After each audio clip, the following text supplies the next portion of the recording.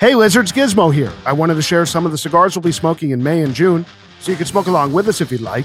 For Cubans, we've got Hoyo de Monterrey Double Coronas, Partagas Aliados, H. Upman Half Coronas, and Monte Cristo Open Eagle. And for New Worlds, we've got Davidoff, Winston Churchill, and Bellicoso, Diamond Crown, Julius Caesar, TAA Shark, 2023, Liga Privada, T52 in Corona Viva, and Davidoff Late Hour in Robusto, with much, much more to come. Have a suggestion? Email us. hello@loungelizardspod.com. That's hello@loungelizardspod.com. Our podcast is supported by the Fabrica 5 Cigar Company.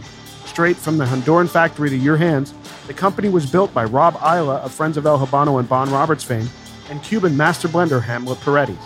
The entire cigar line is blended by Rob and Hamlet and is refined with feedback from a hand-selected tasting panel, the Friends of El Habano Forum, and smokers like you. You can even jump on the FOH Forum right now and post reviews and comments, and you might even hear from Rob or Hamlet when you do. Rob has opened the discount floodgates, and now, exclusive to Lizard listeners, Fabrica 5 is offering 10% off the entire store. That's all 5-packs, all 25-count bundles, all 50-count bundles, using promo code LIZARDPOD at Fabrica005.com. That's code LIZARDPOD, one word. Plus, worldwide free shipping from Miami on all orders over $125 US. Again, use code LIZARDPOD for 10% off the entire Fabrica 5 store right now. That's Fabrica005.com, Fabrica005.com. You must be 21 years of age or older to order. Fabrica 5. No boxes, no bands, no bullshit. And now, let's get into the episode. Welcome to the Lounge Lizards podcast. It's so good to have you here. It's a leisure and lifestyle podcast founded on our love of premium cigars, as well as whiskey, travel, food, work, and whatever else we feel like getting into. My name is Gizmo. Tonight I'm joined by Rooster, Pooba, Senator, Pagoda, and Bam Bam. And our plan is to smoke a cigar, drink some scotch, talk about life, and of course, have some laughs. So take this as your 114th official invitation to join us and become a card-carrying lounge lizard. Plan to meet us here once a week. We're going to smoke a New World cigar tonight, share our thoughts on it, and give you our formal lizard rating. We revisit Oliva in a different line. We discuss Cigar Aficionado's top 25 cigars from 2023, and Pagoda and Senator recap their trip to Panama, all among a variety of other things for the next 90 minutes. So sit back, get your favorite drink, light up a cigar, and enjoy as we pair 14-year-age Glenmorangie Quinta Ruban single malt scotch with the Oliva Serie V Melanio Maduro in Figurado. The Nicaraguan Figurado tonight on the pod from Oliva. It's another entry from their Serie V line. This one is the Melanio in Maduro. It's a 52 ring gauge cigar by 6.5 inches long. And this comes at a recommendation of one of our listeners, Idiov. Lizard Idiov. And, you know, we're doing this because episode 99, that Lancero performed so well. Mm-hmm. I think we got a 9.7. I think we've all been really excited to try some more Oliva. So here we are tonight. This is a handsome cigar. It's a beautiful cigar. And I would almost argue this is not even a box press. It's almost like it's unusual. Rectangular pressed. It's a Gran Reserva. Gran Reserva, it says, yes. Yeah. Limitada. Gran Reserva Limitada. Beautiful toothy wrapper. Fortunately, these are not $250 like the Cuban Gran Reserva Limitadas. All right, boys, let's cut this thing. See, we're getting on the cold draw on the wrapper. This cigar was named Cigar of the Year, actually, by Cigar Aficionado in 2014, 10 years ago now. Is this the third Oliva V that we're doing? It is. Right? This is the first in the Melanio series, but we've done the Churchill on episode 37, and we did the Lancero on episode 99.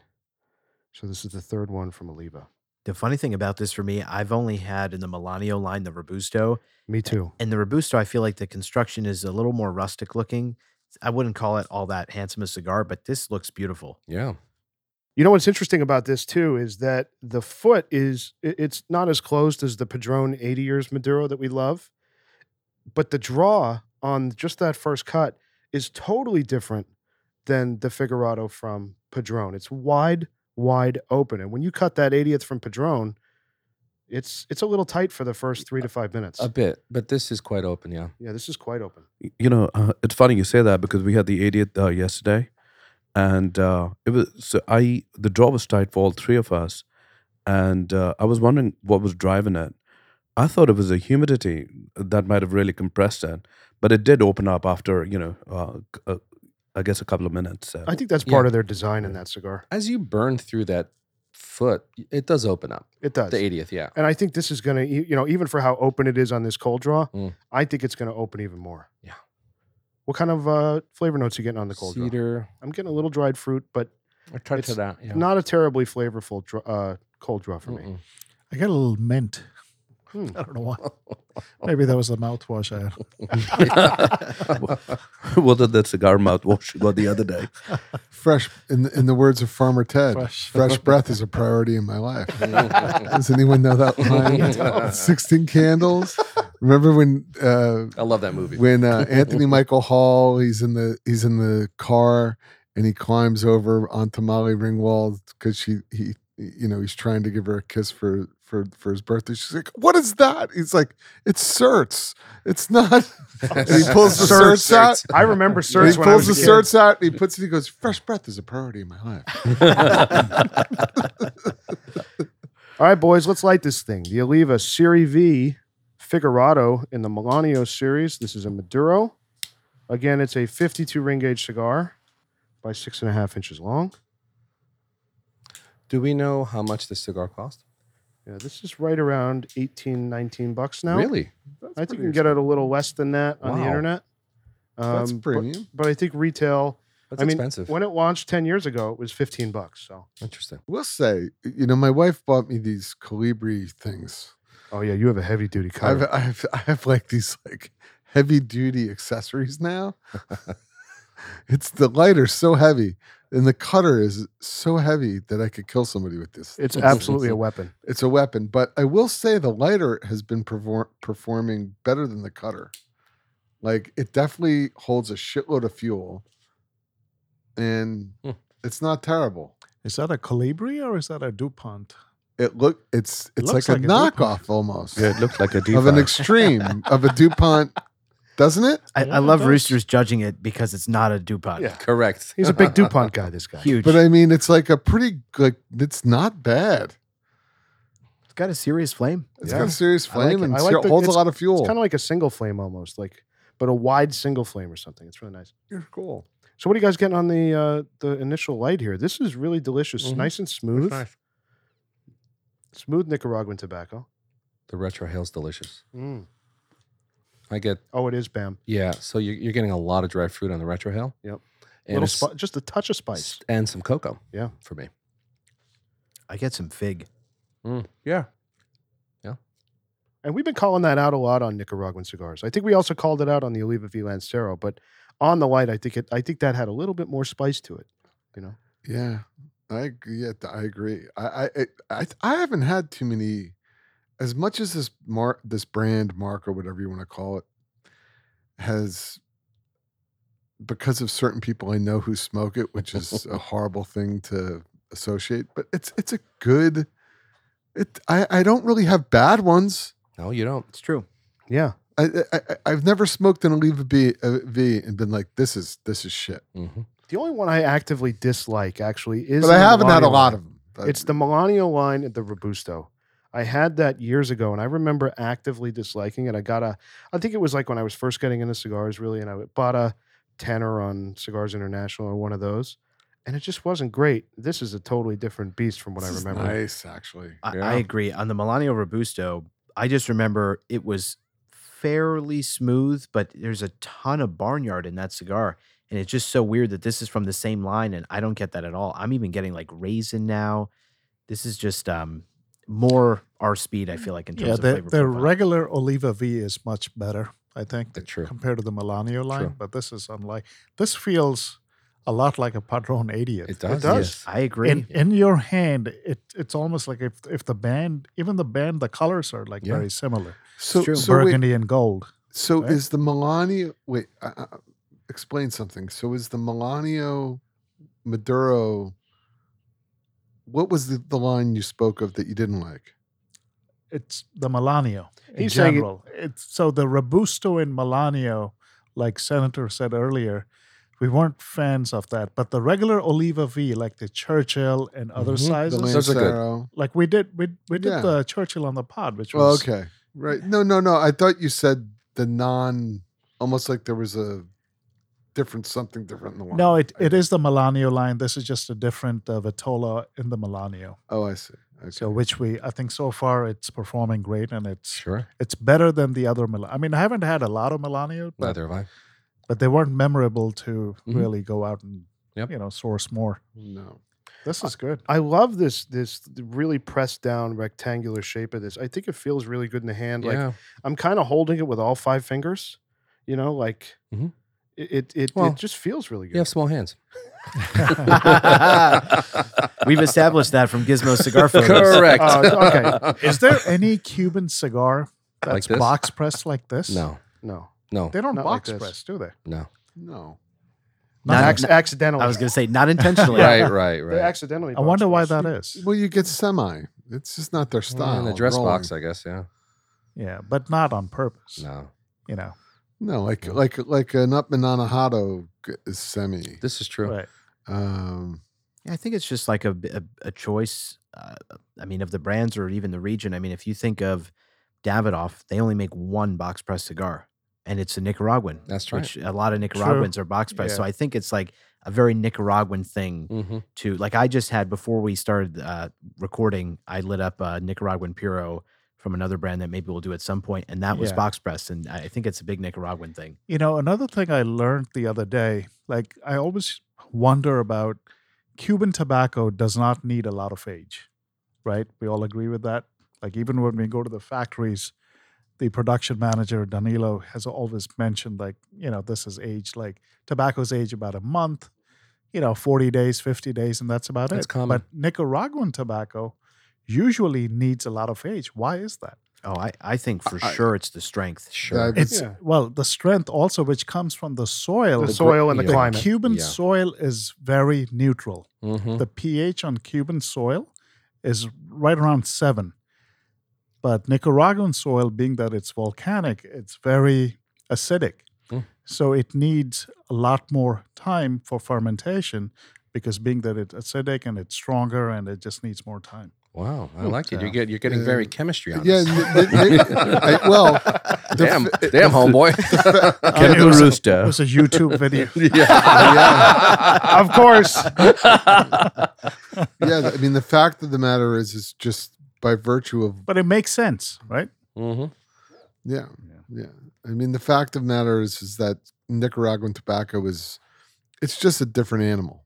I'm really enjoying the draw. The draw Oh. is fantastic. I just- Actually, it's We just have to kiss it. it's Yeah. that's exactly it. It may be too open, just a touch, because you can go through this one really quick. Yeah, if you're pulling too hard on this, I think it might bite you a little bit. I and agree you're with you. gonna It's true. You're gonna take this cigar, True. which probably should last you an hour 20, hour 30 at Yeah. the least, Mhm. and you're gonna go through it in 55 minutes. It's worth nursing this one. So one thing with this, I intentionally did not take a lot off the end because Same. I could tell that this would probably have a very open draw since the foot wasn't so closed. Mhm. We're on a Padron 80th that has a much sharper point at the foot.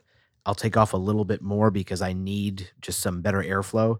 So I think for anybody who smokes this or really any Figurado that has a more open foot, you probably just need to take less off to just create a little bit more resistance so the draw's not too open. That's always good practice too, because you could always take more off as you're going true. through it. Yeah, I'm a bit surprised at the price point of this cigar. me too. It's on the higher end of It Oliva. is. Yeah. Melanio, for some reason, they price higher than even their Serie V. And when this whole line was launched in 2012, this had a price point of $14 or $15 retail, and people were kind of up in arms about it. And this is 10 years ago. Obviously, a $14, $15 cigar now, is not that crazy, right? An Exclusivo is around that price, and certainly a lot less tobacco than this. But when it was launched, people were a little surprised that Oliva was taking that sort of a leap. And that's only 10 years ago. It's very Padron-esque, Oh, yeah. Oh, dude, right? I agree.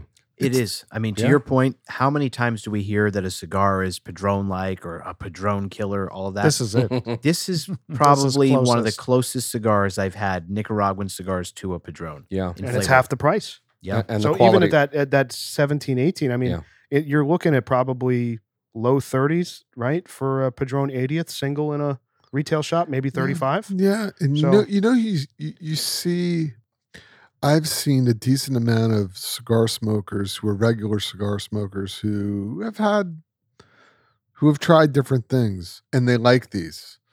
So that says something. I mean, the economics do come into play when choosing what you're going to smoke, and it's different strokes for different folks. Just because the Exclusivo is maybe a better exemplification of a Nicaraguan Puro than this may be, that doesn't mean it's accessible to everybody all the time. Retail, I mean, this is just a hair cheaper than an Exclusivo, isn't it? Or I think, do you mean the Padron 80th, which would be the analog the to this? Padron 80th. Oh, sure. That's a different story. Yeah, I don't mean an Exclusivo necessarily. Mhm.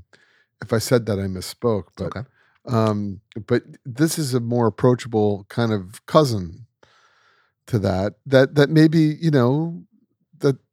that fits in somebody's wheelhouse. I just see these people like these cigars. There's a market for these. They're and consistent. I think it's a reason for it. They stand, the brand is obviously a quality brand. And I think that it's also important too. And I mean, listen, I know we're very early on to say this, but just from the draw, the way it's constructed, a little less tobacco, this is kind of like a gateway drug for me to the 80th for someone who's uninitiated. Very approachable. I'm glad you said that, because when Puba used the word approachable for this, that's exactly where my head is, that like this cigar is what I would give someone who is starting to get into Nicaraguan tobacco, maybe sees me smoking an 80th, and I'm saying this is probably going to be a little much for that person. They haven't smoked enough Nicaraguan tobacco to appreciate it. If you start them here, I feel like this has a bit less strength than the 80th does and is super smooth and would be a great entry point in. And then after that, they could probably enjoy an 80th. And for me too, I smoked an 80th last night and I had a light meal and it was late. And when I was smoking it down in the last third, I was like, I wish I ate a little more. Like it was a little bit more of an oomph that I wanted at 11:30 at night. And I almost wish I had this in my hand. Not that it's better, but it's a step down from that powerhouse of a cigar that the 80th is, It's very disappointing. How many come in a box? I think there's 10 in a box of this. Yeah, it comes in a box of 10, nice cedar box. I'll look here. The box is actually nice. I like the presentation. It is. The presentation's beautiful. It's They're very like- classic, like Padron. But they're like angled, the Yes. way they Yeah. present the cigars, which I really like. Yep. I think the better word is fanned. It's like That's right. fanned out. That's right. So, Good correction there, Giz. well, I mean, we're geometry specialists on Yes, this you podcast. are. Well, Chemists and chemist and geometry. What's next? So, boys, let's talk about the makeup of the cigar. It's actually not a Nicaraguan Puro like you might think, and I think that's one of the distinguishing factors of the Melanio line. The wrapper is Ecuadorian Sumatra, and the binder and filler are from Nicaragua. So, if you want to compare the lines, the Serie V is a blend of Nicaraguan Habano filler tobaccos with a high concentration of Ligero, obviously a little bit more oomph to that, and the wrapper on the Serie V is a sun-grown Habano. On the Melanio, like I just said, it's Ecuadorian Sumatra, and the filler and binder are Nicaraguan. The blend on this was tweaked to be smoother than the Oliva V line, and I think that's why they're trying to command a higher price point, is they're delivering it as a more refined experience for the smoker, and I think that they're putting a bit of a premium on that. I really like the Sumatra wrapper. I find it very nice. It's beautiful. I do. It's like that comes up over and over in various New World cigars, and we like it. We tend to like that wrapper because it's a Maduro, but it's not. It's Ecuadorian. It's not not a Nicaraguan wrapper. Yeah, and maybe there's something to that. I mean, I'm curious how much of that actually plays into the change in flavor from the V line, or is it a time thing that they're not? Like, I'm curious what the blending decision is, how much the wrapper actually affects the flavor on this. Like, I'm curious what the actual chemistry, the chemical makeup of that difference in Is flavor there a is. natural in this? There is a natural in the Melanio There line. is. Yeah. Okay. So let's go through some of the other Vitolas in the Oliva V Melanio line. They have a Churchill, which is the same size as the Oliva V line. It's a 50 ring gauge by 7 inches, of course. They have Bam's favorite. They have a double Toro. Look at that. The one and only double It's an Toro. actual Vitola. 60 ring gauge by 6 inches long. How much did you pay them to make that after you said there was a double Toro? What'd you say that on episode 2, I It was think? quite the investment, Senator. The 52 ring gauge Torpedo by 6.5 inches long. The Toro, which is 52 by 6. The Robusto we mentioned earlier, 52 ring gauge by 5. They have a Petite Corona, which is an interesting one. Rooster, I'm sure, would be into that. 46 ring gauge by 4.5. And finally, the Figurado we have in our hands here, which is 52 ring gauge by 6.5. And what's interesting, too, about this is if you look on the internet at retailers and you look at the dimensions, I'm actually glad I went to Oliva's website. There's jumping numbers of what the actual ring gauge of the cigar is. So some have 52, some have 54. It's very inconsistent. Oliva says it's 52, so You got to trust I mean, that. they're That's what right. we're going There's with. no way this is 54. I agree, but all the retailers say it is. So a couple of the guys in the room just got back from Panama. Pagoda and Senator were just there. Panama. Doing a little secret cigar trip. Industry trip. How was it? What's the takeaways? Well, Are we allowed to excellent. tell? Oh, yeah. Well, the Did you floor is sign yours. NDAs? Listen, I'm going silent now.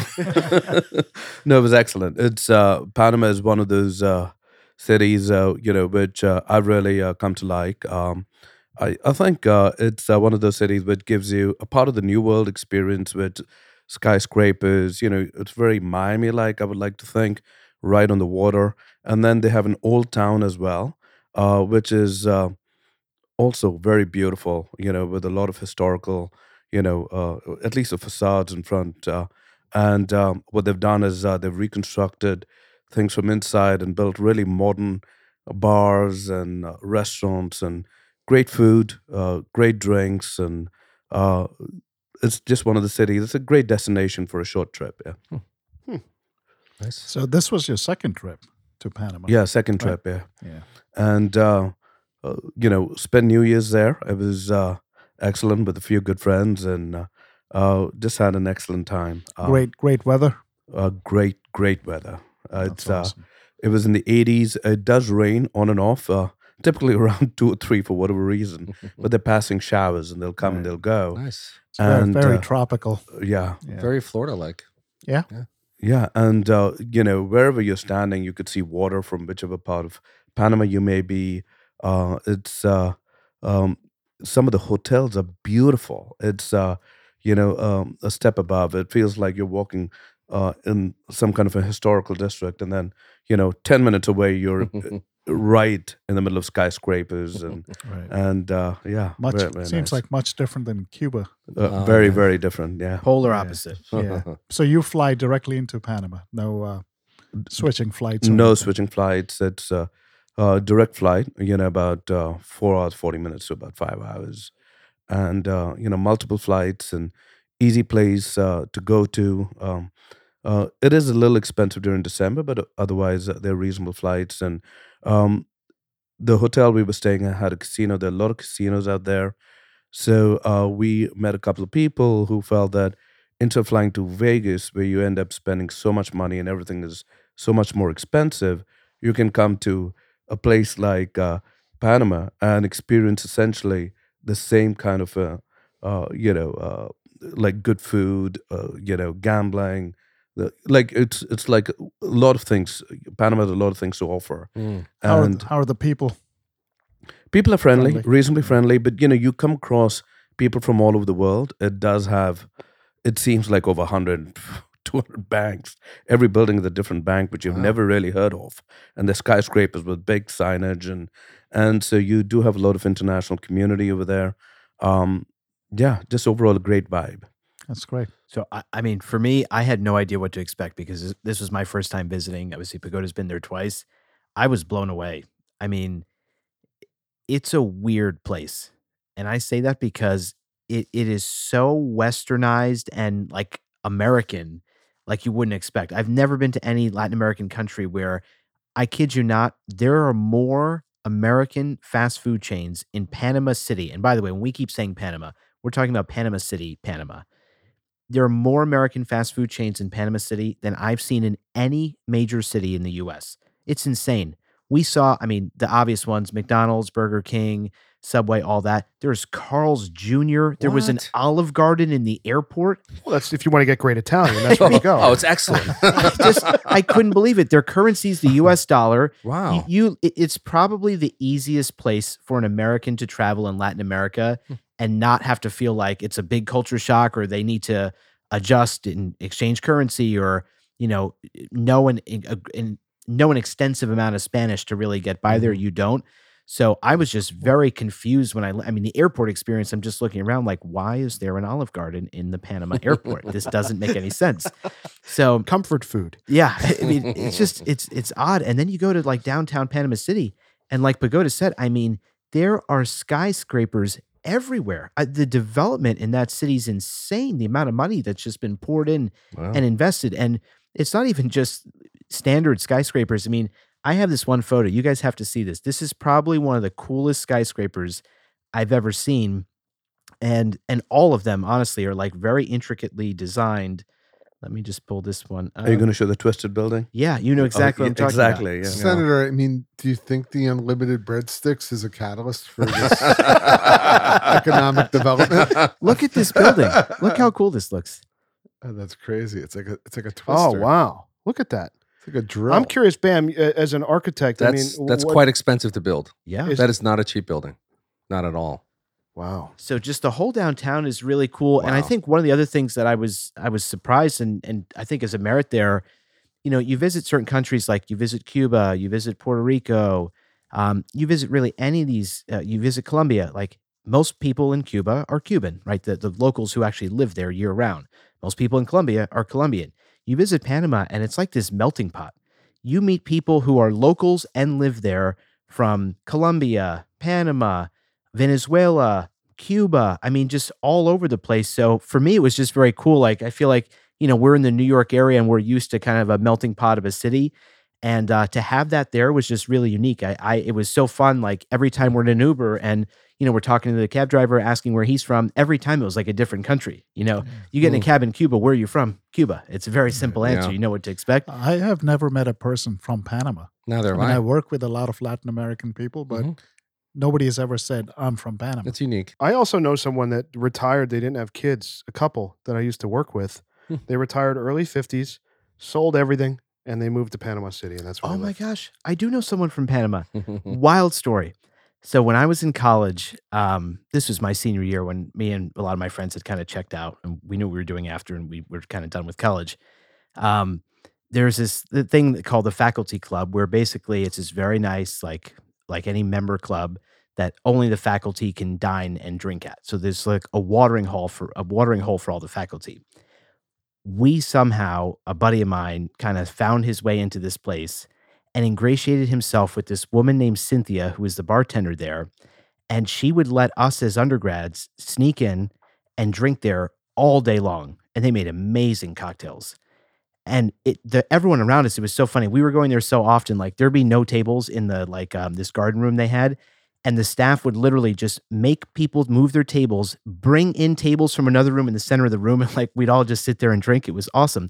But this woman was from Panama, the most hospitable, kind woman I have ever met in my life. And having been there, I can't say that we met a ton of Panama nationals or Panamanians, but we did meet some and they were incredibly nice, super kind. So I feel like the culture of the people there is Cuban-esque, honestly, in terms of like the hospitality, which is really nice.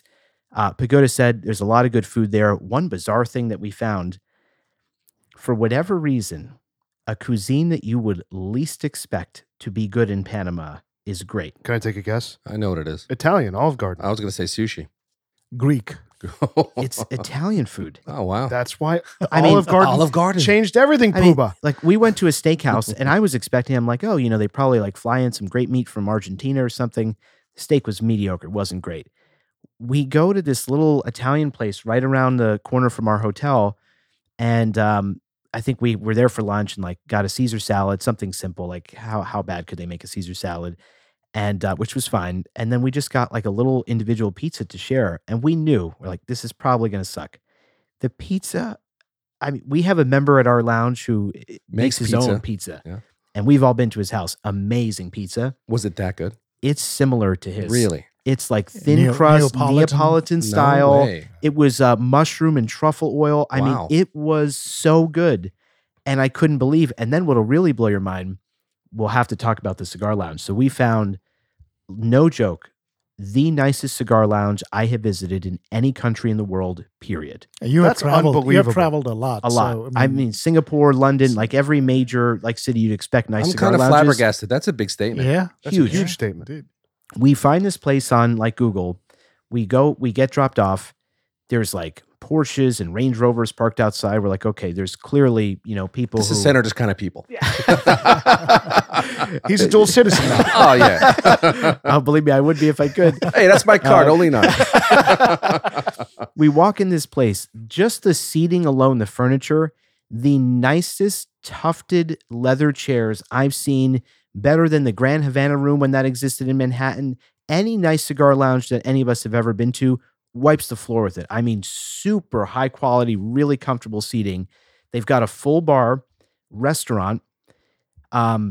Off to the side and after the main room is like this private room. It has like an 80-inch TV, a pool table, all these couches, everything. They were so hospitable. They let the 6 of us have the whole private room to ourselves, no fee for it. There is a button on every table. When you want service, you just click the button. Somebody appears like the snap of your fingers. It's unbelievable. I need that in my house. Yeah, you do. I mean, how many times have we been at a place that has like a full service restaurant and bar for cigars where you're waiting like 20 minutes, Yeah. 30 minutes just to put in a drink order when very you get common. there? It's insane. Service was spectacular. And then in the back, they have this huge outdoor patio that's like got these little coverings for shade, another giant 80-inch TV, furniture that looks like, it's something you'd see in Miami, like Yeah. super high end. This place, if that existed here, we would spend our family would never see us. So Perfect. So when you guys went, how many guys were there in your party in that private room, and how much was it? We didn't 6. we didn't right? pay. It was It's 6 a in the room. success. We didn't pay any extra for the room at all. And the wild thing is, we spent hours there. We had drinks and food. And speaking of how crazy this whole Italian thing is there, that they make good Italian food, I made a super adventurous choice with the menu there.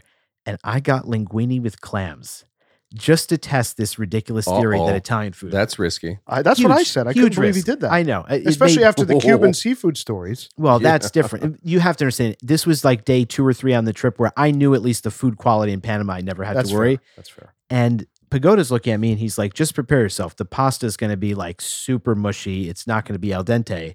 I kid you not, this dish comes out. I wish I would have photographed it. At the time I thought of it like most of the plate was devoured. The pasta was perfectly Nice. al dente, Wow. like a really good Italian restaurant here. The clams were incredible. It was probably top 3 linguine with clams I've ever had anywhere. And I'm in a cigar lounge in Panama City. Do you remember what you paid for that? Like $20. Wow. Wow. So we got the bill for the 6 of us for drinks and a full lunch. Everybody, we got plenty of food. And they charged a $5 cutting fee.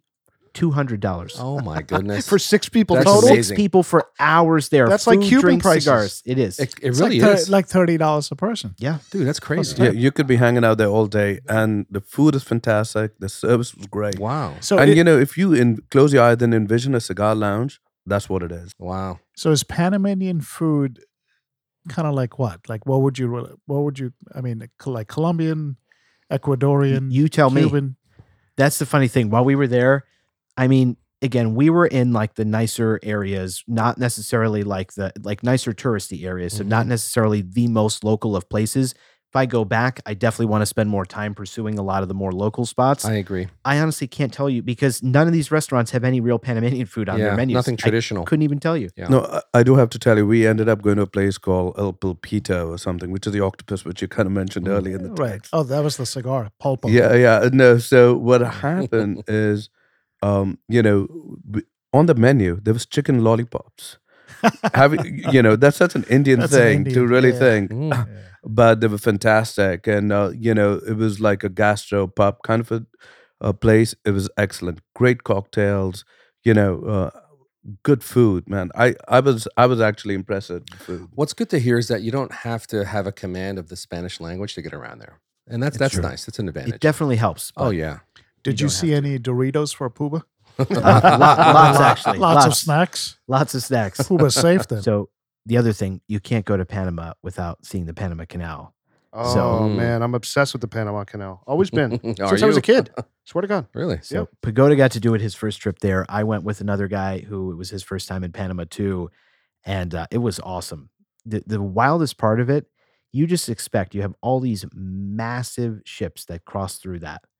You expect it to be Huge. Wide. So it's like really deep and narrow. Hmm. It's so narrow. I kid you not. It's like a matter of inches Wow. on each side of the boat. It's insane. Now I have a question. Don't they raise and lower the elevation of the water based on the size of the boat so that it can pass? Yeah, That's which how they is do that, right? Unbelievable. Yeah. Yeah, truly unbelievable. That's amazing. The whole thing is just so cool. And, we're in the Uber ride over there, and the Uber driver was showing us there's an American military base there, which we had built when we started construction of the canal. And then part of the agreement, so America owned and operated the canal for decades. Senator was a project manager. He was. Hey, you were the architect. Yes, sir. And finally, in 1999, the U.S.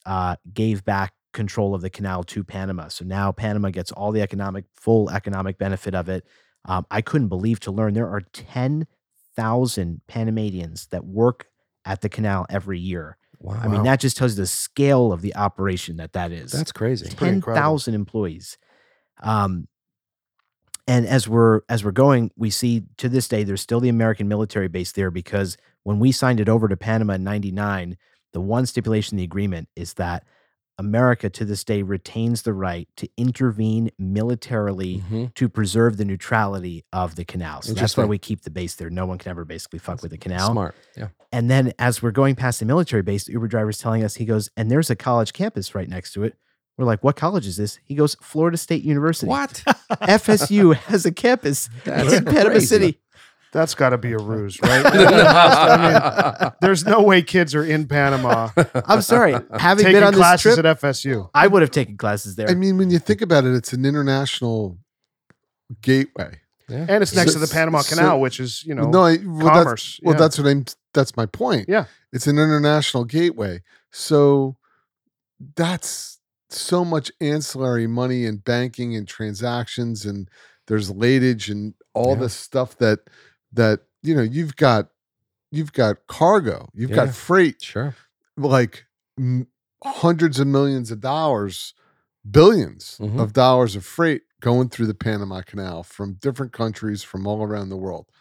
All of that, and it's not like, I think to Senator's point, like it doesn't happen like, hey, I'm at the Panama Canal. We're just gonna like cruise through through here. Hey, can I get through, please? Right? Like Here's my easy pass. this is vessel XYZ, whatever. We're coming through. There's, they probably have to refuel. There's things they have to do to get through there. Do you know how long Do it banking. I mean, so all those banks and all that, it's an international commerce hub, I guess Sure. is what I'm trying to say. takes? Oh, for sure. Do you know how long it takes to get through the canal No. for these ships? No. On average, 10 hours to Wow. cross through the canal. That's Wow. amazing. How long is it? So that's the thing, when we were at the Miraflores locks, and it's this lock system they created. And so there's multiple of them. So when you're at one, you look at it, and we watched a full giant ship cross through it, which was amazing. But you see it and you're like, oh, that took what, like 30 minutes? That's not so bad. But there's many of these that they go through. And so Wow. over time, it amounts to 10 hours to pass through the full length of the canal. That would have to be stressful for the captain, don't you think? Well, this is actually what's crazy. The captain doesn't have to worry about it. So they get tugged through it. Oh. It was cool. We saw there like Correct. these little Oh, that's tremendous. like actual person operated. I thought it was just all with technology. It's not. I'm sure years See, from now it will be. I'm sorry, but I'd camp out there with a chair and a cigar. I'd hang out there and watch this whole thing. You couldn't the cigar, because the funny thing is we're sitting there. I'm looking at my buddy with there, and we're like, oh, we would love a cigar right now. Right? But then the funny thing is this massive oil tanker is coming through next to cross. Oh, you can't And they're smoke. the largest no smoking signs I have ever seen. I'm not kidding. I have the photos. It like spans the entire width of this boat. That's got to be God knows how many feet. Just no smoking anywhere, Wow. because the amount of oil that's on that thing. Lizards are known to break rules. That's true. But I mean, as you go through these locks, even in smaller canals where you have to keep going through them, there's all kinds of people on shore who have different responsibilities. I'm sure. In terms of making sure. I mean, it's not a wide canal, so if you got a big ship coming through there, there's really big consequences if everybody isn't communicating. So even in smaller locks, it becomes.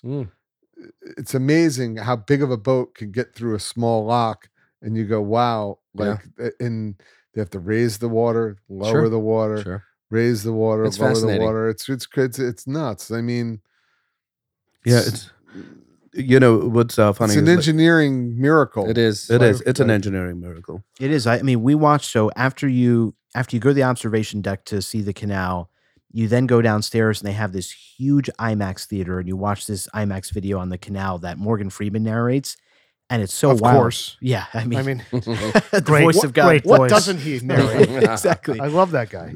You watch this video and they talk about the origin of it. Of course, the French first tried to build the canal there and failed. And what's wild is it was some stat like 10,000 Frenchmen died just trying to build that, and they were unsuccessful. And then the U.S. bought the rights to it for pennies on the dollar because they thought this is impossible. And we got very fortunate that like we had brilliant enough people to be able to figure out how to do it. The whole thing is just unbelievable. America. Yeah. And, I mean, and by the way, you Teddy watched. Roosevelt was a big part of it. He was the president who initiated the development of the canal. Yeah, I mean, he was a real naturalist and did so many things that were just amazing. Yeah. I mean, To your point, in the video, they show initially there's not much progress being made by our country in building the canal. And Teddy Roosevelt is so hell-bent, we are not going to fail. This thing's going to get built. He flies himself down to Panama, is at the site, going up to you see video footage of this, going up to people asking like, what's going on here? What's going on there? And told them whatever it takes, this has to be done. And so then I guess he's like a really competitive guy. So he thought it would be clever. you think? Yeah. He's the Rough Riders, the Spanish-American War. Yeah. So he basically, It's pretty tough. he had the project manager create a competition. They were working on opposite sides of the dam that they were building to see who could complete each side fastest. And like the That's production amazing. increased exponentially That's from awesome. there. And it was brilliant. It like accelerated the progress. So, boys, we're coming to the end of the first third here on the Oliva Serie V. Melanio, Maduro, Figurado. What's everybody thinking? Bam's almost done. Uh, Look at that. He's This is the second time I'm having this. I happen to love this cigar, It's very good. but I will say I enjoy the retrohale more than I enjoy the traditional draw. It's good, but the retrohale, I'm capturing so many different things I don't get on the draw. Such a good cigar. Smooth, very smooth. I like that it's consistent. I mean, Yeah. all the way through so far, the flavor profile has been the same, traditional Nicaraguan flavors that we like, but delivered incredibly smoothly. The construction's held up. And even as I was talking so much about Panama, I had to relight my cigar, and beautiful on the relight. I haven't lost yeah. any flavor. And what's unusual, that hint of fruit for me continues. Oh, it's still there. It really is. Yeah. And that's a testament to this, and it's unique to most Nicaraguans. no, it's very good. Like I said, it's very much like a Padron. Yeah. If you compare it to the 80th, it's not like has that much body, a little bit less than that, but it delivers phenomenal. It's a great stick. Yeah. Yeah, I was expecting a lot more, like it to be very, cocoa, forward, or coffee flavoring, and then it's not there at all. It's very muted for me. I do get a little bit of cocoa, but very, very muted. But yeah, excellent. It's very balanced. It I is. agree. There's I not agree. like one dominant flavor note that you No. get. Yeah. It's very balanced throughout. Yep, I'd agree. It is very balanced. It's a little bit one dimensional. I don't know if that's a merit or a demerit in the cigar, but it's not bringing me like it's similar to the other Melanias that I've smoked. It's kind of very straightforward in its Mhm. delivery, and I think that's okay. He's not wrong. For the sake of what it is, it's the consistency is what gives you that dimension, but it's so good though. Because a lot of people Right? aren't looking for that, right? Yeah. Like some people just want, hey, I'm gonna get this. That's not a demerit here. Yeah, like, and it's gonna give me what this is. It doesn't really change up for me that much, but that's been my experience with this always. I'm loving the combustion. Yeah, same. I am Yeah. so impressed with how little effort I have to put in to get a massive amount of smoke out of it. I'm finding it to be really smooth. Like, I'm definitely I feel like if this continues like this, like, this is gonna potentially be a contender for, rotation, especially in those sure. moments where you want something like that 80th or the feel of the 80th in your hand, but you don't want to go to that level of what Nicaraguan tobacco and I strength. probably would have never picked this cigar up, but discovering a cigar like this just adds to your repertoire. Senator, Puba, you guys are always traveling. So when you're at a place where they don't have cigars that you like, if they have a box of these, you're going to be very happy to smoke this. Happy to get it from someone as a gift at an event. Yeah, This is a really good cigar. You would find Olivas pretty much They're ubiquitous. Yeah, most They're tobacco everywhere. shops. That's true. Most cigar shops. The only demerit I would give to it is that the one dimensionality of it, I get a little bored with it. Like I want it to pick up towards the end, and it's not. It might. So just kind of like Still might. in other words, in a Robusto format, if that was to deliver like this and it was a quick cigar, I can find myself getting kind of a little uninterested. I would like to try this in a petite Corona. That's what I was saying. Just I think like, you'd love it. like quick Like bang. a small package, yeah. Small Oh, yeah. package. Or Oh, like yeah. a Robusto. They make a Robusto. I mean, Robusto is still like an hour smoke for me, The thing, right? the thing that's weird to me about the Melanio line, having had now this, the Robusto, and I just realized I have had the Petit Corona. I'm just telling you from my perspective, the flavor profile for some reason in the Robusto and the Petit Corona are very different from the flavor profile of this. Like those cigars have a lot of barnyard. I don't get any barnyard in this. They do. Which is my jam. Like I don't get any in this. I'm not a big barnyard guy. If it's going to be in a cigar, I want it just very little subtle in the background. I don't want a ton of it. And on both of those other Vitolas, I get a lot. Like I get on this like raisin and dried fruit. I don't get that much dried fruit from those others. I get more like cedar and just a dash of cocoa. No horsefoot in that? You're a very urban guy. You're not very rural. Like You're Correct. right. You're right, because I've had a number of the Robustos and they're not the blend is different. Yeah. Because I have a friend who smokes these Robustos and he gives them to me all the time, every time I see him. And I'm sure you feel like you're sitting in a barn as you're puffing away on that thing. Well, it's not like you're like, oh my God, this is bad. You're just like, I'm not going to pursue it, Right. but I can totally smoke this right now. It's not offensive in any way. It's just not great.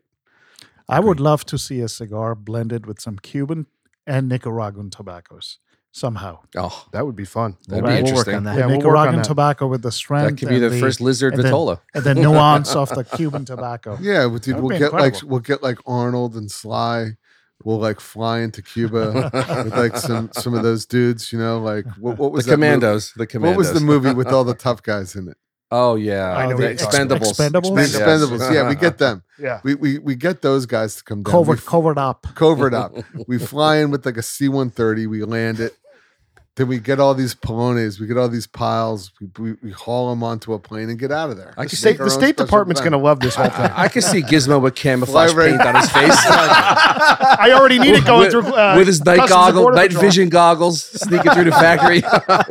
It's not the war of pigs. It's like the war of polones. Cigs. The War of The war of Cigs. cigs.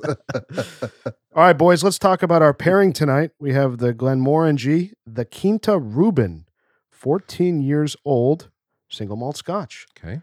Never heard of it. Picked it up in the... You've never had this? I've never had it. I've actually never had Glenmorangie in my life. Oh, wow. So I'm actually really excited to sip it. I haven't even sipped it so far tonight. Wow. Okay. So 14-year aged, single malt. You've never had the Signet, What's that? Senator? Well, I have, of course. What's Yeah, the I Signet? don't think he had. That's Oh. like their highest. Yeah. One of their higher. I've end. had that. I've had this. I mean, it's well Delicious. known. Oh Yeah. yeah, delicious. So, Senator, what do we know about Glenmorangie, especially So- this one, the 14-year? The funny thing is, I've had a decent amount of their stuff. I've had the 10-year. Well, actually, I haven't had that much of their stuff. I've had the 10-year and the Signet. They're on complete extremes of Oh, price yeah. point. And now this. But what I didn't realize, I mean, I know Glenmorangie is a very well respected brand in Scotland, but they have a 180-year history. So they've been around a long time. It's amazing. They were founded in 1843 when William Matheson acquired the Morangie Farm, was the original name, and then converted it into a distillery and named it Glenmorangie. In 2004, the distillery was bought and is now owned by LVMH, Louis Vuitton, Moet Hennessy, who owns like everything. The distillery is in the Highlands region of Scotland, and their claim is that they have the tallest stills in all of Scotland, which is why their scotch tends to be like lighter, more delicate, and fruit, a little more fruit forward than some other scotches. The stills are crazy. They're 26 feet tall and 17 feet wide that they distill this in. And fun fact, the giraffe has long been a symbol of the distillery because their stills are the same height as the average adult giraffe. Wow. 26 feet. which I That's never pretty knew. cool. That It is cool. And like they're even serious about it. They like started this whole giraffe conservation project, and they do a lot of good work on that. Glenmorangie uses a bunch of different cask types to age their scotches. And this story actually fascinated me. So all of their products for any of the different lines, the 10, 12, you name it, they start by first being matured in white oak casks that are manufactured from trees growing in Glenmorangie's own forest that they own in the Ozark Mountains of Missouri in What? the U.S. Are you serious? Crazy. That's amazing. Then it gets better. So the new casks are left to air for 2 years before they lease them to two distillers that use them, Jack Daniels and Heaven Hill, for them to mature their bourbon in for 4 years. After they're done maturing the bourbon for 4 years, then they give them back to Glenmorangie, who uses them to mature their scotch in those barrels. So their original 10-year is made exclusively in those ex-bourbon casks. All the higher expressions, the 12 and beyond, they're initially in those ex-bourbon barrels, and then they finish them in different casks that are either previously used for wine, port, or sherry. Interesting. So they're big on finishing for all their higher age expressions. The scotch that they make is entirely, all the ingredients they use are from the plot of land that the distillery's on, which is cool. That's pretty cool. They have their own spring where all the water they use comes from that spring. This is a grower scotch. It pretty much is. Yeah. Gizmo has learned. I'm Shouting back impressed. to Vilmorin, That's the grower right. champagne we I did. am very impressed. I'm getting intimidated by you and your knowledge. And then just finally on their bottling. So they have their own bottling plant in Scotland that not only bottles Glenmorangie, but also bottles all of Ardbeg, another scotch. So pretty cool history. We haven't done Ardbeg. We should do one of them. It's an extraordinary history, actually. Yeah, that's a, Wow. That's a rough one. Oh, Ardbeg. Oh, Ardbeg. Yeah. Oh, You know, I have some. I'll bring it. It's undrinkable. Okay. perfect. Can't wait. Is it peaty? Yeah, super peaty. Oh, It is. okay. Beyond. So I was really confused by the name Quinta Ruban. Oh, And I I- left this out. Yeah, and I found what it is. So Well, explain that, and then I'll give you a little more. So Ruban is a Gaelic word. It's derived from a Gaelic word meaning ruby, and Quinta is what they call an estate in Portugal where they grow the grape for port. So Quinta Ruban is ruby grape for port. So the funny thing is, and I imagine a lot of Scottish folks probably hate that this happened, when LVMH bought Glenmorangie, they first of all, they redesigned the bottles to these like curvaceous bottles, which I actually think the bottles It's look beautiful. really nice. Yeah, it's And very nice. when you see the Glenmorangie Signet bottle, I'm not kidding. It is the single nicest looking bottle of scotch I've ever seen. I love the shape. It's true. It's almost It's like a curvy woman. it's like a curvy woman. Yes. Bam Bam approved. So that Bam was Bam's going to give this a 10. that was the first thing they did. They changed the bottles, and LVMH. I mean, this is Louis Vuitton and every major high-end alcohol. They know obviously how to brand and market these products. So that was step one, and then step two, their aged expressions used to be like anyone else, just the 12-year, the 14.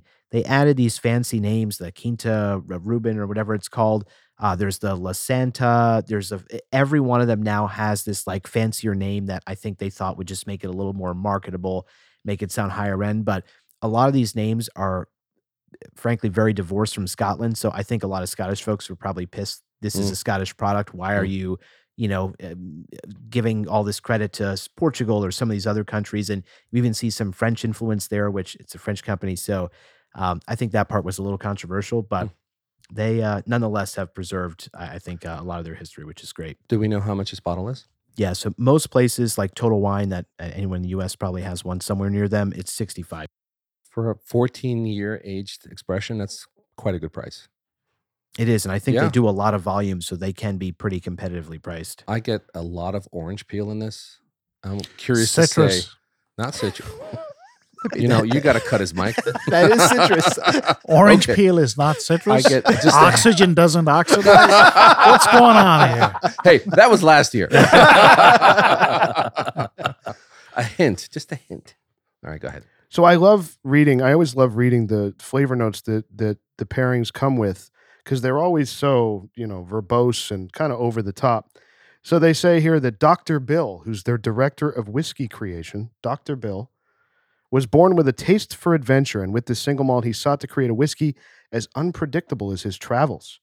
Quinta Ruban is a whiskey journey into the wild, a dark and delectable forest where the wind whistles with gusts of peppermint and dark swirls of chocolate can happen at any moment. I feel like I'm reading Willy Wonka.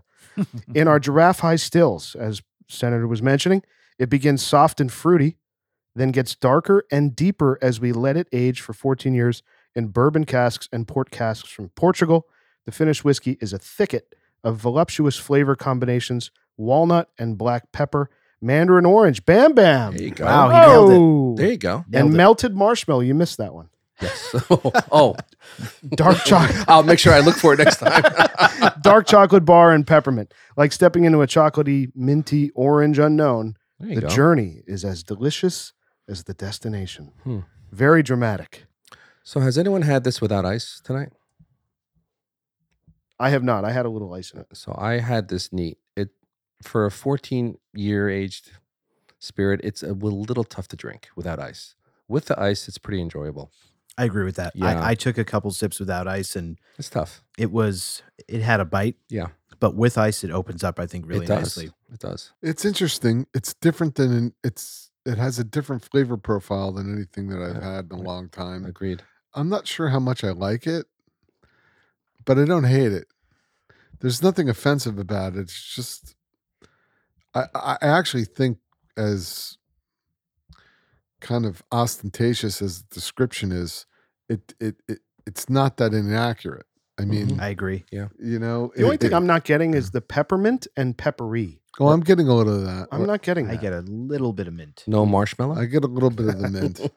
I don't get all that citrus. It's a little bit like confused. And maybe that's because I just like a sherry forward scotch, and that's kind of what I'm into. Or on the other hand, like a Talisker, where it's just a more balanced, peaty Peat scotch, scotch, yeah. where it says what it is. I don't know what this is. No, I think it's fair. I mean, the funny thing is, having only had the 10-year and the Signet, and I'll just scrap the 10-year because it's a very basic standard fair scotch. There's no complexity there. But the Signet, when Pooba said, I feel like I've not really had something like this. There's not necessarily something to compare this to. It's just different and hard to kind of figure out or make sense of. The Signet, I have never had a scotch that remotely tastes like Glenmorangie Signet. It is literally like drinking espresso. It is just, when you open that bottle and smell it, it's straight espresso. Yeah. Really? I've never had a scotch like it.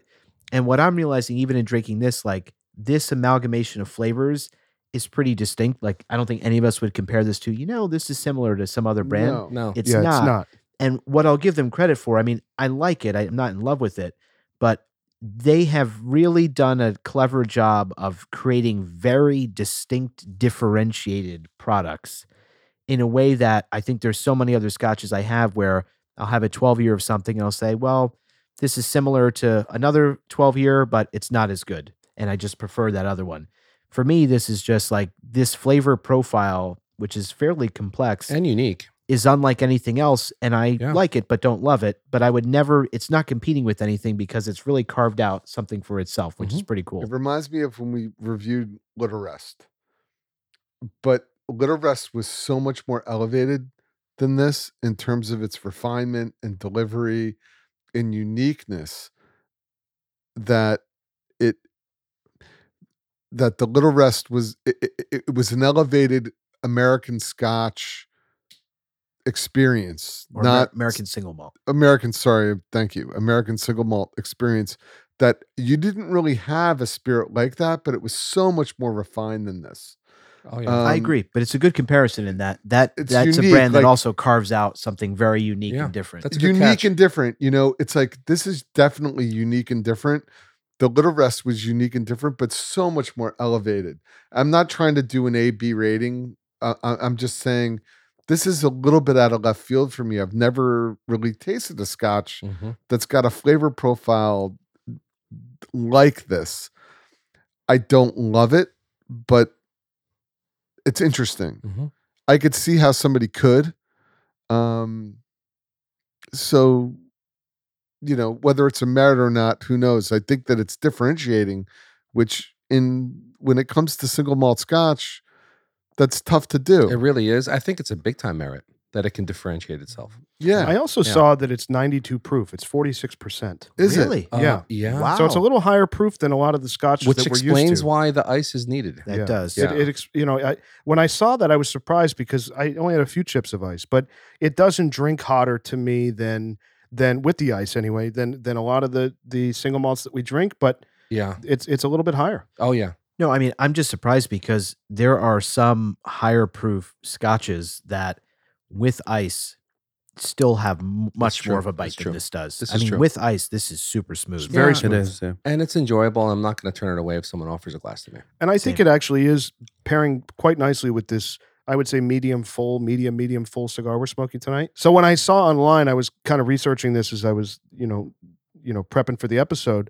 I saw that other Scotch and whiskey drinkers, when they talk about Glenmorangie, they point to this one as being the best Mm. of the lower end core line, like the 4 or 5 that they make that are pretty standard and available, not the Signet that we discussed earlier, which I think is a whole nother Yeah. ball game. But they said that this is their favorite. So that's why I grabbed this one today, you know? So boys, what are you guys thinking about the cigar right now? But we're about halfway through here. I think I kind of agree with Puba on this one. It's starting to get a little boring. Yeah. It's like the same. I mean, I think I would enjoy this cigar in a shorter format. Like the last third, to me, it is kind of becoming boring. It's like too repetitive. Okay. I'm looking for more strength. I'm not getting that. Well, if you get to where I am, I'm a bit further ahead. It does, Yeah, it does start pick to up. pick up a little bit. I will say though, in terms of the flavor profile, I think I'm in agreement with Puba and Rooster in that. I think the challenge that this cigar has is they've done such a good job of making this so smooth and so approachable that because it doesn't change a whole lot and the flavors are there, but all very kind of subtly playing together, you're left wanting more or something more interesting. So it's easy to get bored because of that. Where if this were punched up a bit more, you might not be as bored as I think we are late in the game with this cigar. Right. Or if it was a shorter format, Right. like the first third of the cigar up to the halfway point, I think it was very enjoyable. Yeah. But now it's like kind of like I'm looking for something more and I'm not getting it. But it's still consistent. Oh, it is. Right? It's, Yeah. it's all of it. I mean, Okay. it's all the same. It but continues to carry through. It continues to carry, It's but you're looking consistent, for but it's a more. little bit of demerit maybe in the cigar. Okay. At I this agree. point. Okay. Giz, what are you thinking? I actually am really enjoying it. I for what it is, I'm loving the smoke output. I love how it feels in the hand. I think, as Senator has called out on previous episodes, I think the fact that it's one dimensional isn't a problem for me in where I would kind of place this in a rotation or where I would choose to smoke it. You know, I'm enjoying it. If it's one dimensional, if that dimension is enjoyable, I can't say that I won't smoke the cigar again. I just can't say it. Yeah, I'm. But I understand what they're saying. I'm fine with what they're saying. I totally but for agree. Me, this is a Yeah, cigar that's I working. get for what me. they're saying. Initially, it was very reminiscent of the 80th, where the draw was excellent. Yeah. You know, like Gus said, you would kiss on it and it would just blow really well. As time has progressed, I've found that my draw has become a little bit more resistant, which Yeah. I don't mind. Don't get me wrong. The cigar itself has become extremely soft, and I'm not sure what's driving that. Mine is wide open, by the way. I agree. Mine too. Agree. Maybe take another little cut, Maybe, yeah. as you're getting down. And Yeah, and even in terms of the flavor profile, I think from the very beginning I felt that some of the flavors were a bit muted. I'm seeking something more. Got it. Yeah, it lacks a level of sophistication. At first, in the first third, I'm with it, but the second half of the cigar, you're just kind of like, eh. Well, here's my question. Let me ask you a question. You said the word sophistication.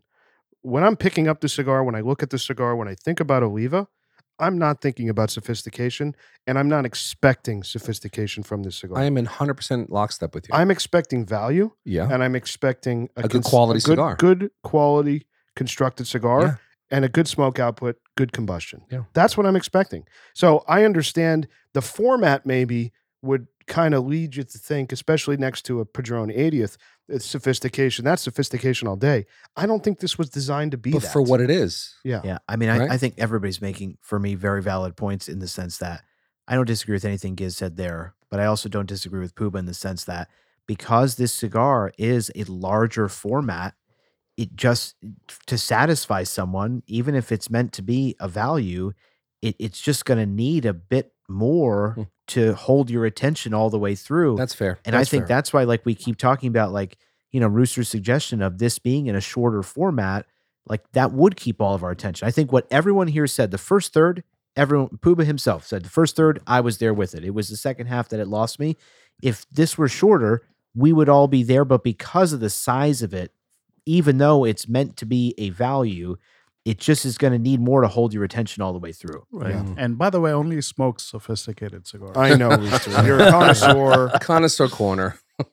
So like I said, boys, this cigar was named Cigar of the Year 10 years ago now by Cigar Aficionado. Number 1. Got a huge rating from them.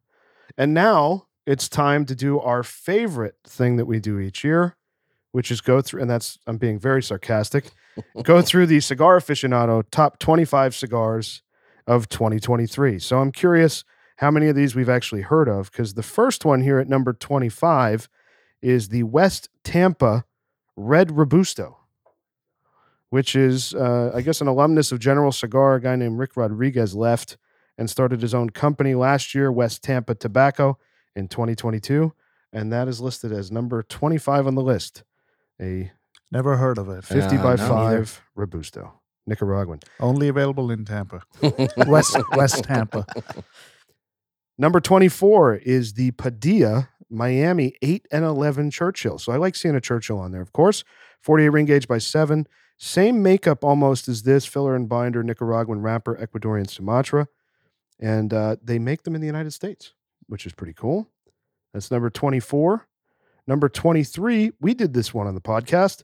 First Cuban on the list, the Rafael Gonzalez Corona de Lonsdale, Oh, yeah. which was a 48 ring gauge cigar by 5 inches. We did that on episode 105, and we gave it a flat 8.0. They gave it a 93. So 13 points higher than us. First Cuban on the list. So that's cool. Here we go on a pronunciation. Number 22 on the list is the Osgener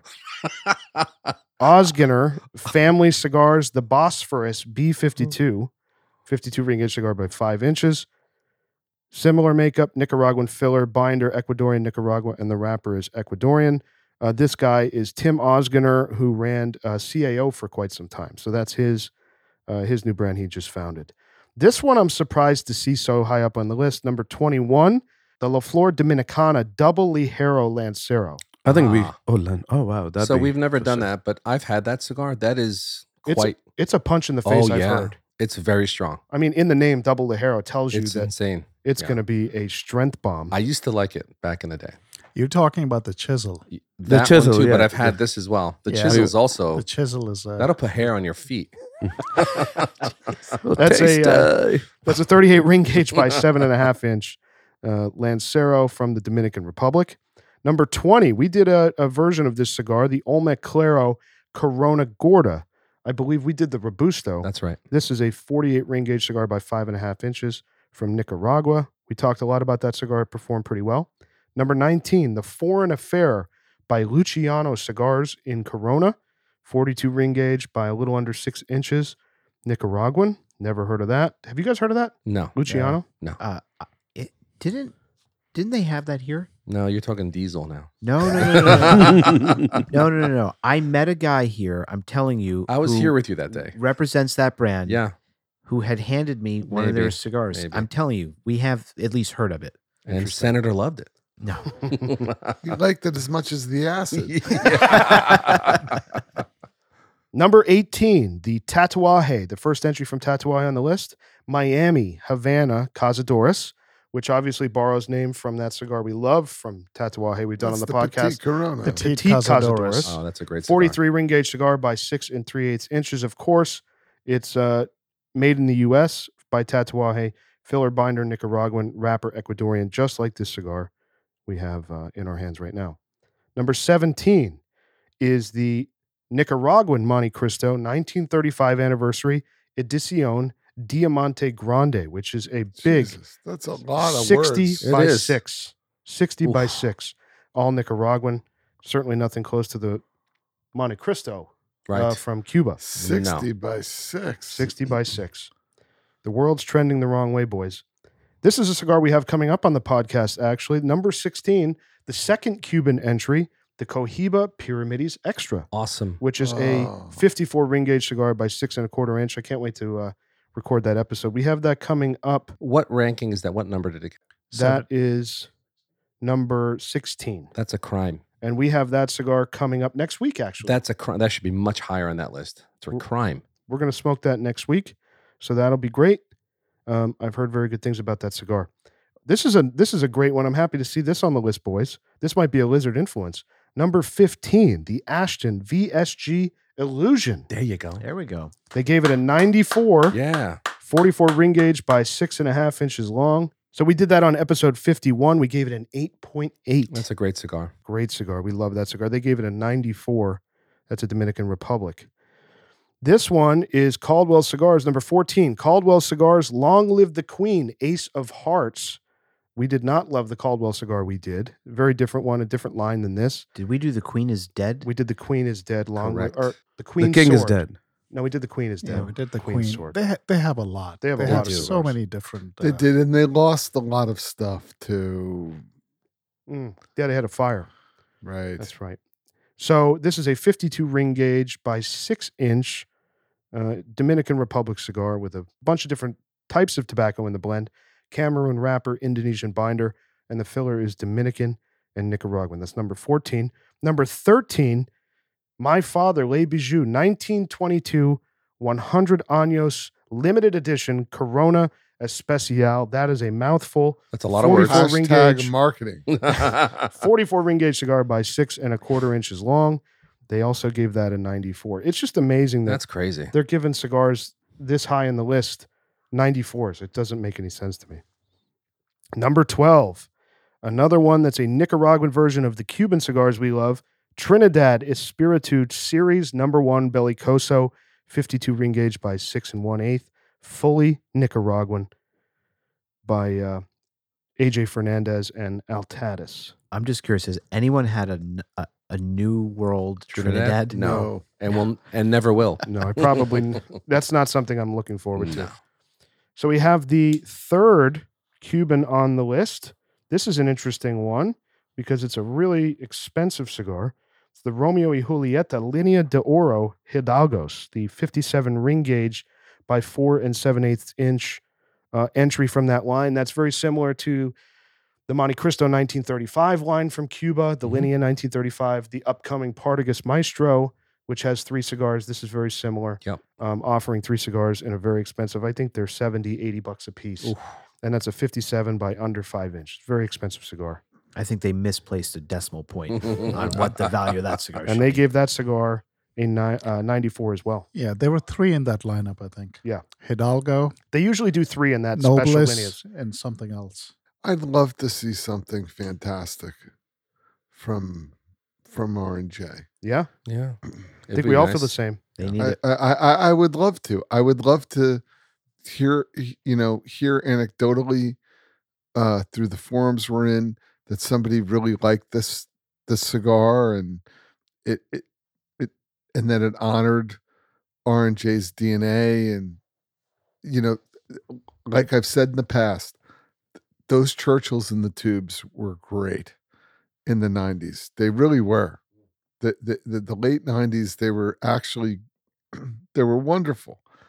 I just don't know what happened. I can't find if a listener out there has an R&J that they think is fantastic, make the recommendation. I'm happy to try it, but Yeah. I have yet to smoke something as of late. The white Churchill is decent. It was okay. It's It was okay. okay. We reviewed It's it. okay. Listen, if Puma, No, if what it's Puma- okay. I've had it many times. I have we a want box. something great from that brand. If what Yeah. Puma says, When is- we go to Cuba next, we will be speaking to the R&J blender. And we'll see what we can do.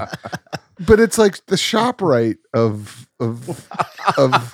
it's like talking the ShopRite. Like So like true, I though. want It's I true. want the ShopRite like you know You want the sheet cake? right. ShopRite brand. The ShopRite brand, the private label brand. It's like some kind of weird private label Cuban cigar. I would say it's more like Stop and Shop. All right. Fine. Too many All right. mutations in the R&J DNA. Yeah. and none of them are great. That's the problem. Like if we found a cigar that Puba's talking about, that would be the comeback story of the year. It'd be If we comeback. had a great Romeo experience, I think we would be dancing around in the room if It's we true. were able to It's find very a true. Romeo It's like that would. some kind of like private label Cuban that means nothing. And unfortunately, it's one of the biggest in the world. I don't understand why. I don't understand why either. So, boys, we're into the top 10.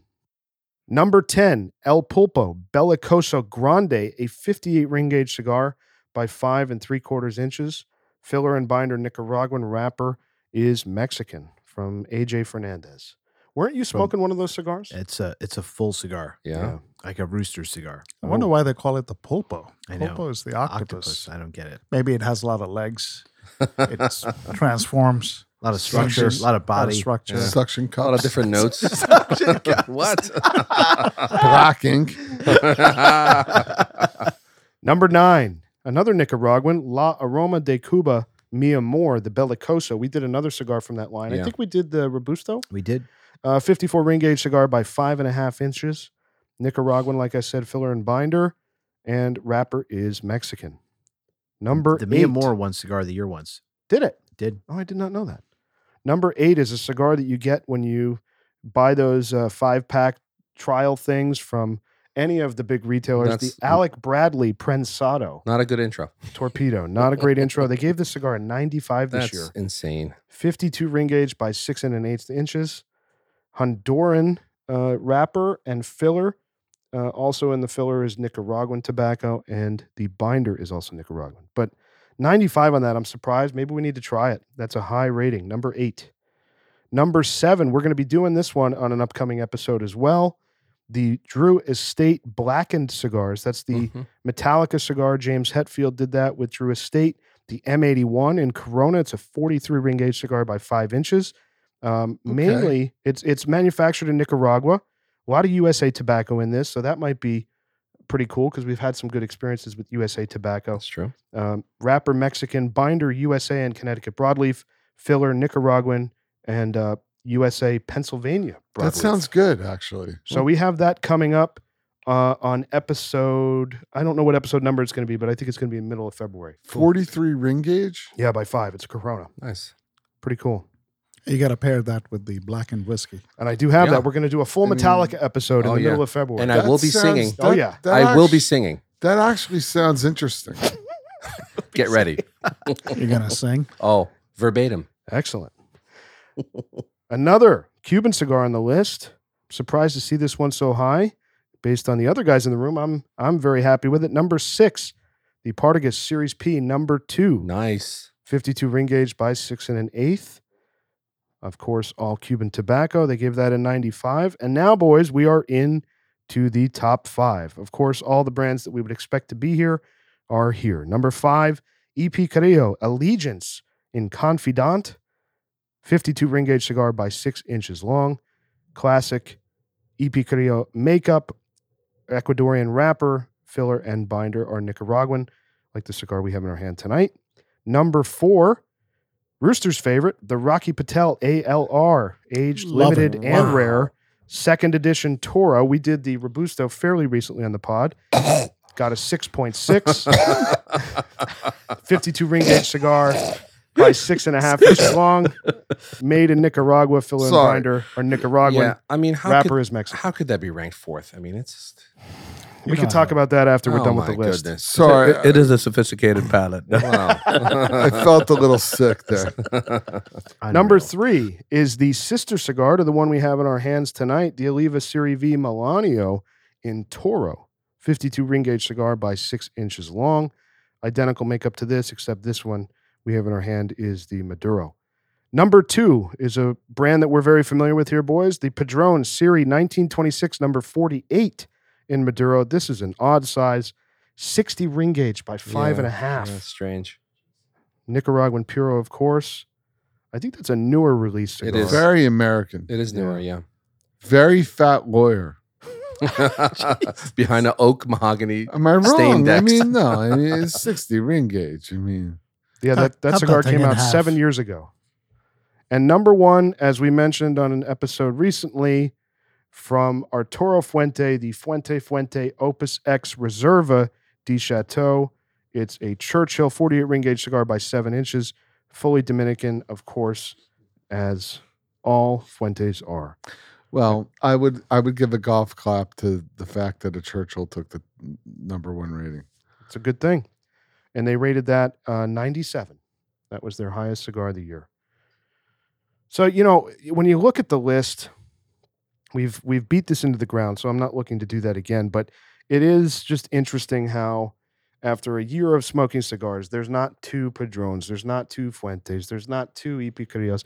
It's You know what's shocking? 25 unique cigars. Oh, 2 I Cubans. don't think there was a single Davidoff. That's Not not a a single single Davidoff. right. Also, not that we're in love with it, but I saw some people very upset that Plasencia didn't make the list because there's a lot of Plasencia fans out there. There are. And, they were very upset. No Plasencia and no Davidoff. So it's like, I really question the validity of the list. Of course. I You know, agree. Of course. And I think it comes down to this process they have of going through all the cigars that they smoked through the year again. They review them again, supposedly blind, whatever. But why not just take the top 25 cigars that you reviewed in the year, throw those on the list? Why? Because it doesn't align with serving 25 unique brands like they did here. What was the lowest rating for the number 25 cigar? I believe it was a 94. Oh, so there you go. Oh, that's Wow. insanity. I Yeah, mean, it come is. on. How do you get Excuse me, 25? 93. I'm sorry. So how do you It- how do you fit 25 cigars? I think it's between interesting. 93 and 90? I think it's very telling that there isn't a Davidoff on that list. Yeah. And none of us are like huge Davidoff like fanboys because it's Davidoff, but I mean, it is Davidoff. Yeah. And they make they really do make, I think we've all kind of come around to that brand and kind of where we pushed it off a little bit, but have explored it more, explored different sizes in within blends where we thought maybe you may not have liked the blend, but you tried a different size and then you're like, oh, Yeah. Yeah. like in this size, this does really work for me. Overall, it's an impeccable marker Yeah. for not to have a cigar on that I list. mean, is- Davidoff is such a big brand. Sure. At least one of their cigars Yeah. deserves to be in the top 20. And only one has to be Padron, s- one Padron right. on the entire list. Rooster, it has to be. has to What's be. interesting There too has to be to this one on point there. is that aside How from can a it couple not of the be in there? Cubans are brand new. Like the Padron was released 7 years ago. The Fuente obviously has been out a long time. Like these are not newer releases from these brands like they've done in the past where they, kind of promote a newer release from a manufacturer. So it doesn't make sense that a Davidoff Doesn't make Doesn't the list. appear. I mean, No. the ALR, which is a dog shit cigar, has been in the top 25 before. That's true. That's not the first time. No, Yeah. he's right. Yeah, it's. I mean, they it's put out wild. such they put out they put out such quality. Whether it's your price point or whether you like it or not, you can't deny. Yeah. You can't deny Davidoff in what it delivers. Now, it may not be for everybody. I don't like everything in their catalog, but boy, oh boy, they've got a lot of good cigars in their Yeah, catalog. well, Yeah. there's one problem You that know they what I have. mean? I mean, I get the magazine like all or most of us do. If you think of when you're flipping through those pages, There's no Davidoff. No ads. Davidoff. no There's Davidoff. no Davidoff ads. ads. I was just gonna There say. you go. There's No no Davidoff Davidoff ads. ads. And it's all, and Rocky Patel, one of his cigars ends up in the top 5. I Yeah. think if you go back to the last, I don't know, maybe 10 years, there's always a Rocky Patel in like His at least maybe cigar- the top 10. His cigar was the runner-up last year to the Cuban. So then he was able to say that his was the number 1 cigar that was available in the United States for an Right. entire year, Right. and he still made the top 5 It this year. equates to ad spend. Yeah, it might, It really does. I just wish. Here's what I would say. I wish that they would be a little bit more honest about the process. Like the assumption that the consumer who's reading that magazine, who's smoking these cigars, is stupid enough to believe that the chips are going to fall like this makes no sense at all. And I wish that they would just be honest about it. I think it's an opportunity for an alternative cigar publication Right. at some point. Or podcast, maybe. Yeah. The Lizard magazine. I mean, there's shit in the top 25 cigars. You're telling me there isn't one Davidoff blend or Vitola that makes it in there? Bullshit. Bullshit. They should be buying more ads. I I guess. mean, I'm not trying to be vulgar here. I'm just saying I'm calling BS. Yeah, you're right. The craziest thing to me, aside from Davidoff not appearing or Placentia, is that it's 25 unique brands that somehow magically it just falls into place perfectly, yet they're smoking them blind and it's like, come on, just stop it. Stop it. But anyway, boys, that is the Cigar Aficionado top 25 list from 2023. Thank you. And there we have it. Somewhat frustrating, as per usual. Yeah, as per always. usual. So, boys, we're into the last third here of the Oliva Series V, Melanio Maduro Figurado. What are you guys thinking? I like the cigar. I can't say that I don't like it. I do too. So I have to say, I really got bored with it the last Yeah. third. And what's strange about this is I had one of these prior, and I don't remember feeling this way.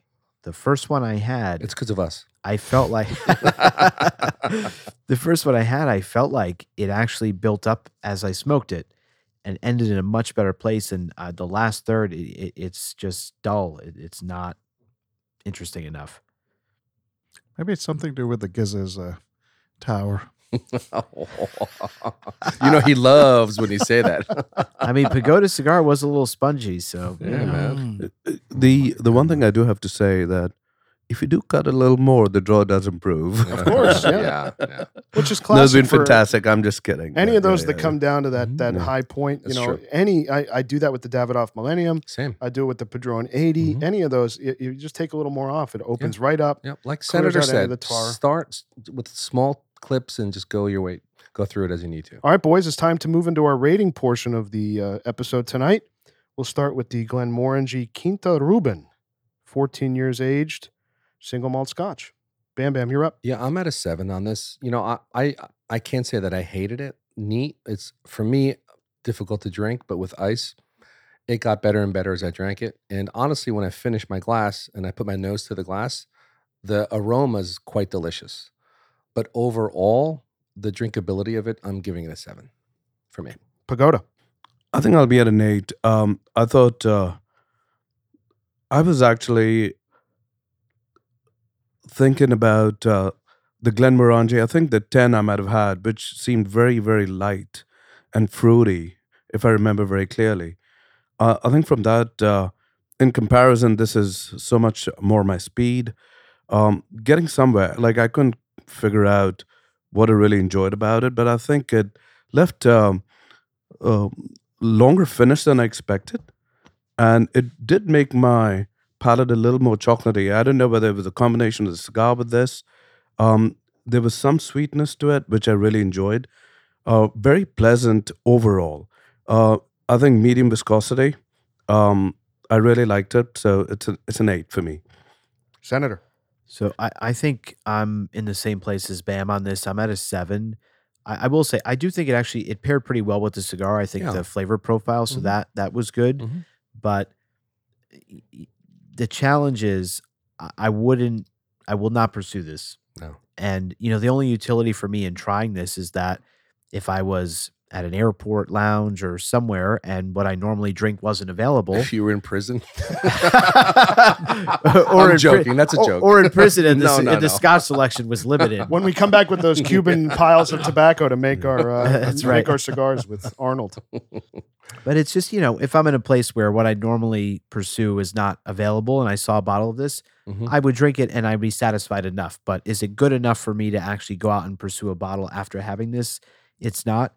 And I think it either needed to be smoothed out, like maybe the proof's just a little too high for Yeah. what this spirit's trying to do. Mhm. Or if you're going to be at this proof, I need even more flavor than That's right. with that.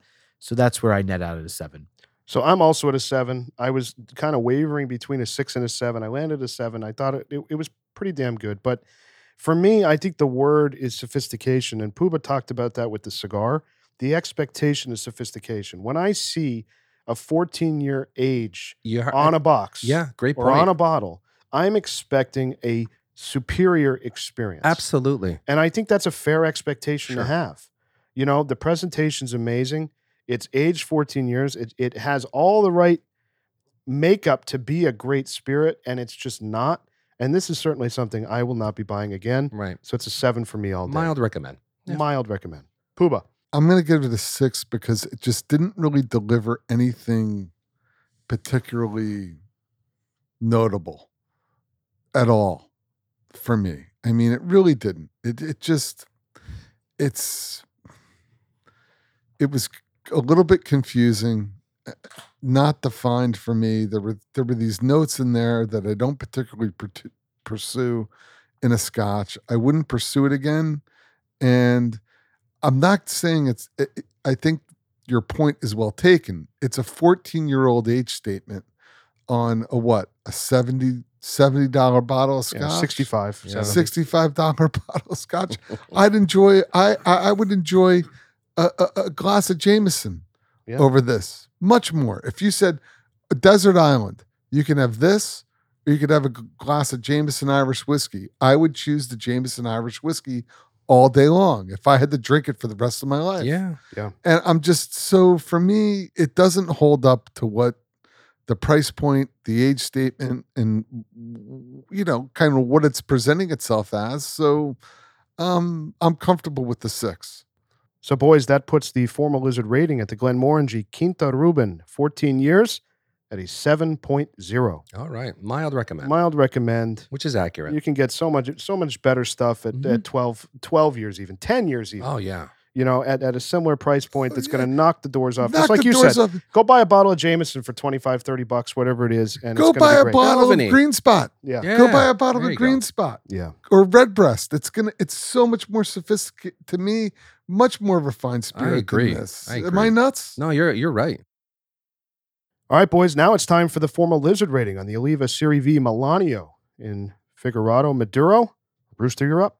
On the start, on the light, this cigar was phenomenal. I mean, thinking back to the commentary, I was kind of comparing this to an 80th, and a lot of us were. I mean, it started off like very Padron-esque, but the last third kind of smoked more like an ALR. And so for that reason, the beginning was maybe a 9, and the last third was like a 7. So I'm at a 7. Okay. Puba. Yeah, I'm at a 7 as well. It's approachable. It's smokable. Put me around in a social situation, and it's gifted to me. You can smoke the whole thing from end to end, from whistle to whistle, and there's nothing offensive about it. So I'm not going to give it a 6, but there's nothing exciting about it. So I'm not going to give it an 8. Yep. So I actually am going to give it an 8. I am very happy with the cigar. It's certainly not a 9 or a 10. I didn't expect it to be. I don't think it was built that way. I think this is a cigar, when you want that kind of Figurado in your hand, you don't want to go as far as a Padron or something more full. You kind of want a pedestrian, Nicaraguan, great Experience. combustion Yep. experience, Yep. maybe on a less full stomach. Yeah. you're in the car driving, you're not paying attention, whatever it is, a social situation like Puba said. You're eating a salad while driving. Yeah, your hands At are 70 full. miles an hour. Your hands are full. It is what it is. You're paying a toll, eating a salad, smoking a cigar. It's perfect. Because that's not good. I'm not paying attention while I'm driving. This is true. I pay attention Oh plenty. boy. All right. We have an intervention. Rooster Dad. I'm very happy with an 8. I wish it got to a 9. It just wasn't there from the start. I thought it was always going to be an 8 from the beginning. I wish it actually ramped up and got there, but it didn't. So I'm very happy at an 8. Senator. Yeah, so I'm disappointed just because when we started smoking this, I for sure was at an 8 or a 9, and I was just waiting to see how this finished to decide which score I was going to give it. But the second half really fell off big time for me, and I think Puba's commentary is very aligned with mine in that there was nothing offensive for me in the entirety of the cigar. Like he said, would I smoke it if someone gave it to me, or the example that we always use, if I'm in a cigar shop that I have to buy and they don't have what I normally smoke, would I pick this up and be moderately satisfied? Sure.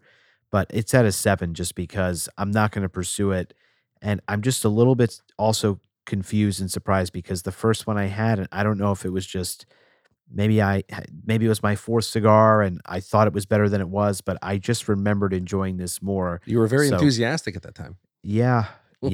I'm bummed. It could have been a great cigar. Yeah. Pagoda. Yeah, for me, it's a 7.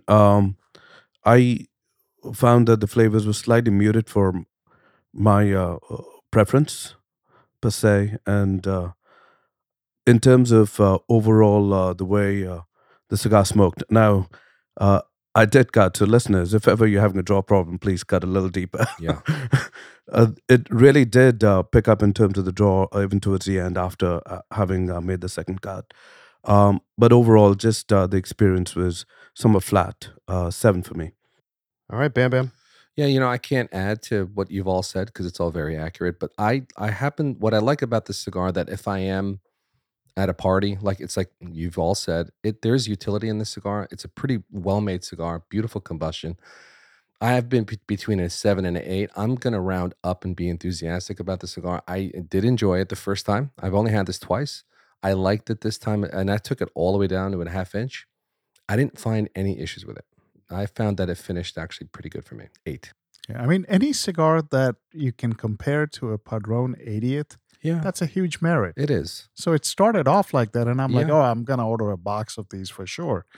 But by the halfway point, I'm like, I don't think I'm gonna do that. What's a merit for me that the smoothness continued right down to the half inch, and that's a merit for me. But beyond the halfway point, it kind of got boring. I think those well, flavors kind of got diminished. very- To me, it got. It didn't diminish for I me. think The the word is- consistency continued, and that's one dimensional.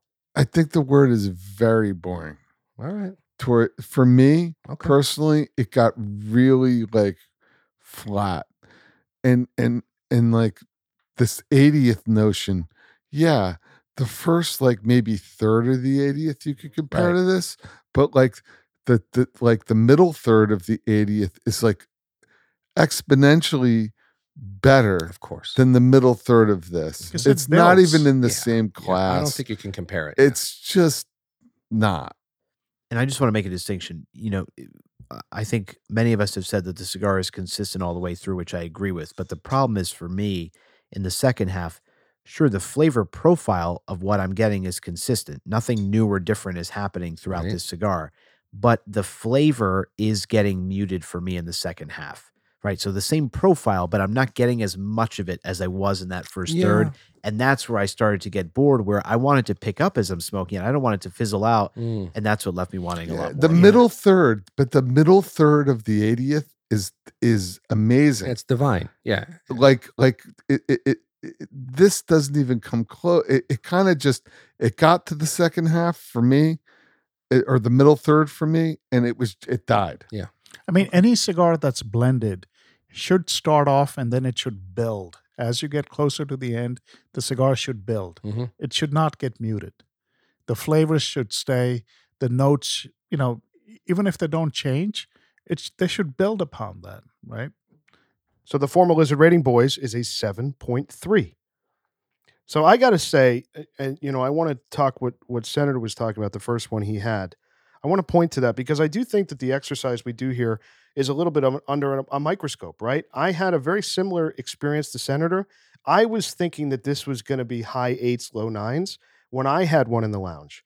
And I think when you're in the lounge, you're in that social situation, you're talking, you're drinking, you're having a good time. You're distracted. You're distracted. Yep. When we come under the microscope here, it really reveals itself. Like we're really dialed in on these things. And that's where it almost ends up in a 15-point swing or 17-point swing of where I thought it would be. And I think there's a lot of value in that. 100% agree. You know, but it's still a cigar that I think has utility here and there. Look, it's a mild recommend cigar. Yeah. Yeah. So, boys, a great night tonight. Pairings could have been a little better. The Glenmorangie Quinta Ruban, 14 years, got a 7.0. It's funny using a Spanish accent when you're talking about a single malt scotch. And the Oliva Serie V Melanio Figurado in Maduro ended up at a 7.3, which was certainly a little disappointing, I think, for everybody in the room. And like we said, where it started, it could have been a lot better. Correct. All right, guys, great conversation. We'll see everybody next week. Keep smoking. Hope you enjoyed this episode. Thanks for joining us. You can find our merch store and ratings archive at our brand new website, loungelizardspod.com. That's loungelizardspod.com. Don't forget to leave us a rating and subscribe on your favorite podcast platform. If you have any comments, questions, if you want to reach out, say hello, tell us what you're smoking, email us, hello@loungelizardspod.com. You can also find us on Instagram @loungelizardspod. We really appreciate your time, and we'll see you next week.